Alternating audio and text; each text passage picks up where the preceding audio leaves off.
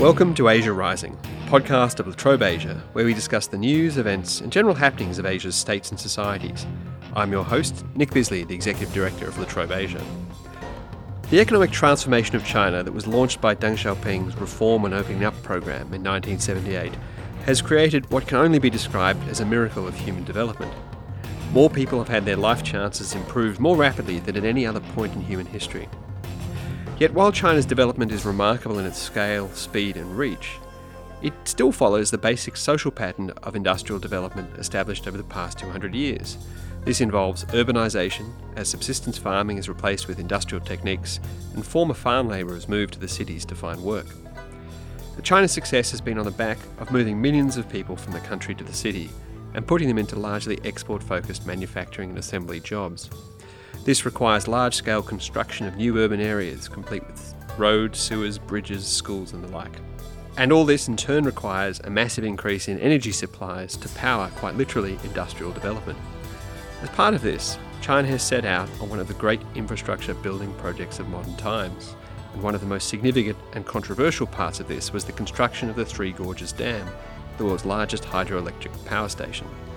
The dam displaced many hundreds of thousands of people and transformed the environment in a key part of China. What impact has the dam had on the lives of the people in the region? And what does that tell us about China's modernisation and the kind of social challenges faced by a rapidly industrialising society?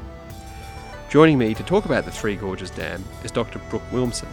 Brooke is a research fellow in the Department of Social Inquiry here at La Trobe University and has been conducting research on the Three Gorges Dam area for nearly a decade. Welcome to the program, Brooke. Thanks, Nick. So let's start with some basics. The dam is regarded as one of the great achievements of Chinese infrastructure building. So let's get a sense of its scale. Where is it? How big is it? And how long did it take to build? Okay, so the actual expanse of it is roughly the size of Singapore.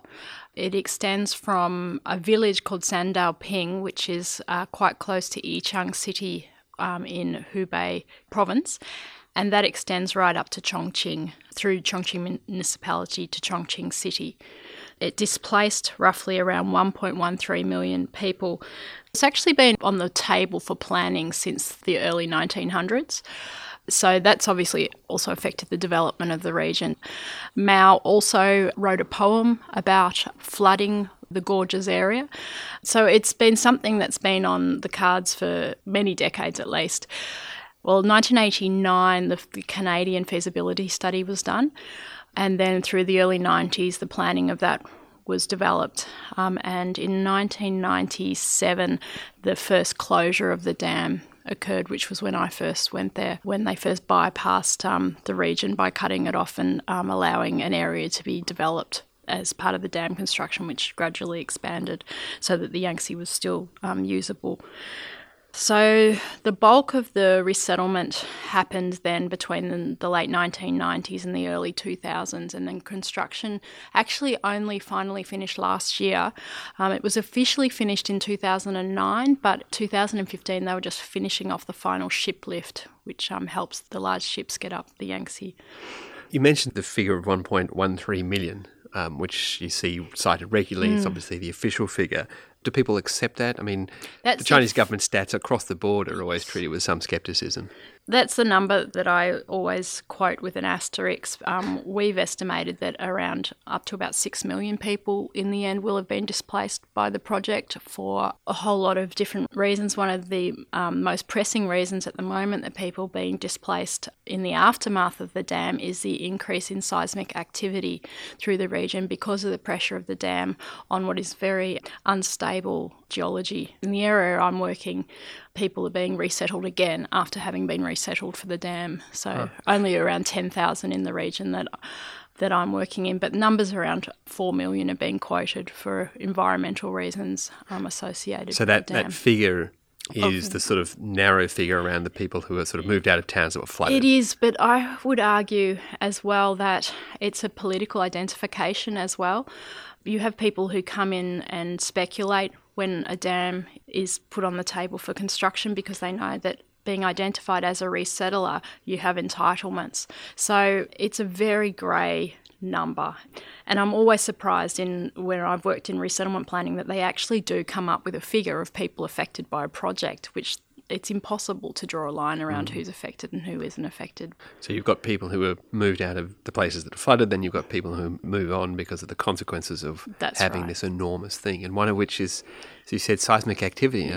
There's always been landslides through that area, but there's an increased incidence of landslides and earthquakes in the area associated with the dam, the scientists are saying. So one of the county towns that I work have been deemed as unstable.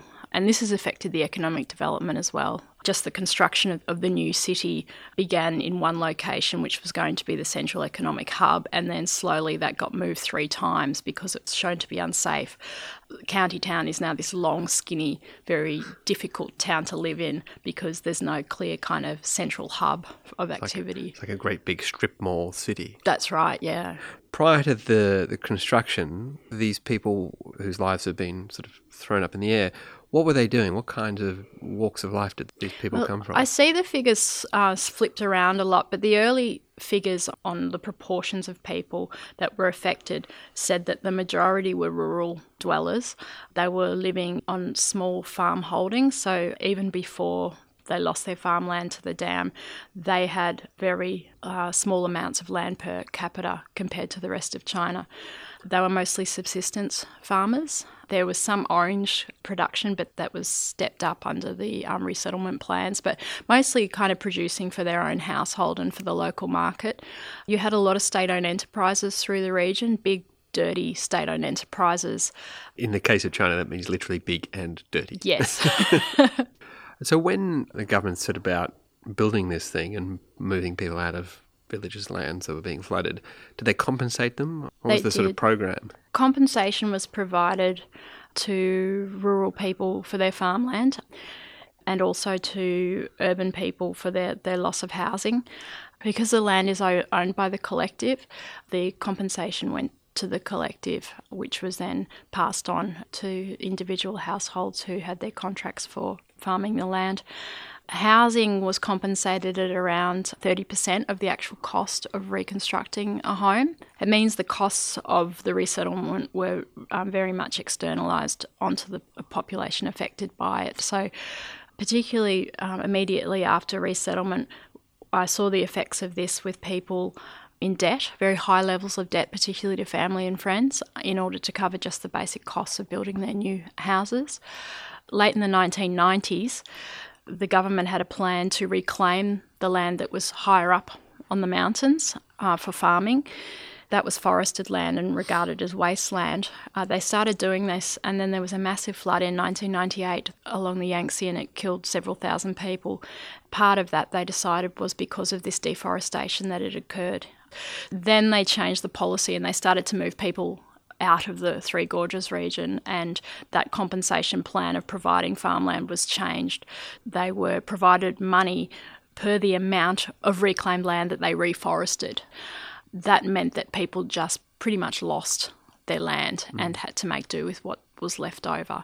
And was there much in the way of corruption? You hear stories in many parts of China where essentially you'll have arbitrary acquisition of land, house, that will then be put to use for government purposes and either defrauding owners or completely distorting the distribution of those resources and then creating a lot of local friction and tension towards the party and yes. the kind of rules. Was that part of the Three Gorges, or were they just badly treated? There were media reports of corruption, and there was even one official sentenced to death for his involvement in corruption to do with the Three Gorges Dam. So they tried to stamp down on it.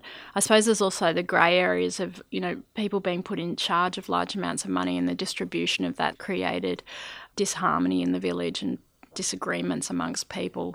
When I was talking to a village, I said, have they been following the plans for resettlement? Are you happy? Are you satisfied with what's going on? And he said, there's supposed to be quite a major road going past his house according to the plans. And he said, does it look like a major road? And I said, no. And he said, where is the road? And I said, well, it goes up that hill over there. And he said, that's where the village head lives. Many levels of the term corruption, I suppose. And I guess any time there's compulsory acquisition of land and resettlement for anywhere, it happens in Australia when people are building new roads through to, Three Gorges Dam. There's a monetary compensation which can be adequate or not, but at least you can get a roof above your head and the like. But of course, people who are put out kind of go, this is my home, this isn't just a house, this is where memories are. And I guess in parts of China with spiritual connections to ancestors the like. How did that sort of play out for people being displaced? In this project, I wasn't able to really explore that in any detail because of the sensitivity of the project. And I know a project I worked on in northern China on the Yellow River that was World Bank funded. They were very upset about their family tombs having been submerged, and they had been provided a certain amount of money to move their family tombs themselves. But of course, the distress in having to dig up family members and move them yourself meant that they didn't do it, and then they were submerged. So in this case, I wasn't able to follow that, unfortunately. But it's doubtless out there. It would have been, particularly for older people, and they have a really strong attachment to place. You know, I asked them, how long have you lived here? And they say they don't know because it's generational. And the way in which they dealt with the loss of kind of cultural artefacts was really quite economic. It was to reconstruct temples that were ancient, all new and shiny, and call them the same name as the temple. And so it was a symbolic, I suppose, replacement of what was lost. And they've even built a glass tunnel out to one of the major archaeological sites underneath the water that you could walk out and see it on the side of the cliff. So kind of maintaining access to an archaeological area. It just happens to be underwater. It's rather peculiar. But I guess there's also that tension in China between that, for a long period of the Maoist times, there was this suspicion of the past. The past was to be banished. It was the past and that traditional ways of doing things. That's what got us in the mess that we're in, and modernisation is a virtue. And I saw that very clearly in the area. The kind of Maoist ideology was still very strong, particularly in the early 2000s when I went there. And even when I was there with this second survey, the pictures of Mao were still on the houses in the main rooms, and they still subscribed to this idea that they had suffered for the greater good and that they'd done something important for the country. I think that's perhaps why there wasn't strong resistance to this project, because this area hadn't been a focus of any sort of development and had been left out of what had been going on more broadly in China for so long, and probably only under Mao, when he moved people from the cities to the rural areas, did they feel that they were part of something. So I suppose they kind of had a rebirth in that sense, that they could do something for China, and that ideology certainly helped. Yeah, it's not all one way. It's a complex mix. And you've mentioned a few times the project that you've been doing there. I was wondering if you might dig into that a little bit about how you first went there over a decade ago or more. Yeah, 97. 97. Yeah. Nearly 2 decades. I know. Scary.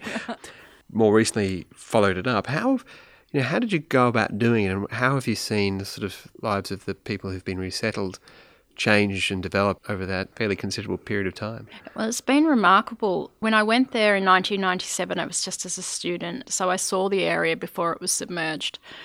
And then when I went back in 2003, they were up to filling the reservoir to the 153 metre mark. So it was very different from when I'd been there previously. People had been moved in the late 1990s, so it was within 5 years of their displacement. However, the submergence had happened within 6 months of the survey that I conducted there. So it was only very new that they'd lost, particularly for rural people, their main source of livelihood.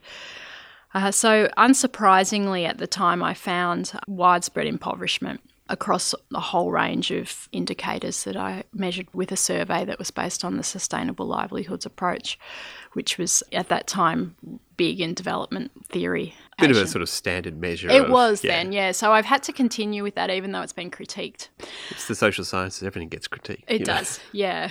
So during that time, it was really just the kind of general story that you get from any development displacement, is that there's link between displacement and impoverishment. People really struggle to even get to a level that they were at before, which is often poor because they were already poor. They were taking on temporary employment in the construction of the towns and cities around them, so manual labour, using their compensation to buy things like small buses that they were using as transportation, but then not having any more money in order to maintain those, and everybody was doing the same thing, so there was a lot of people with buses and no employment.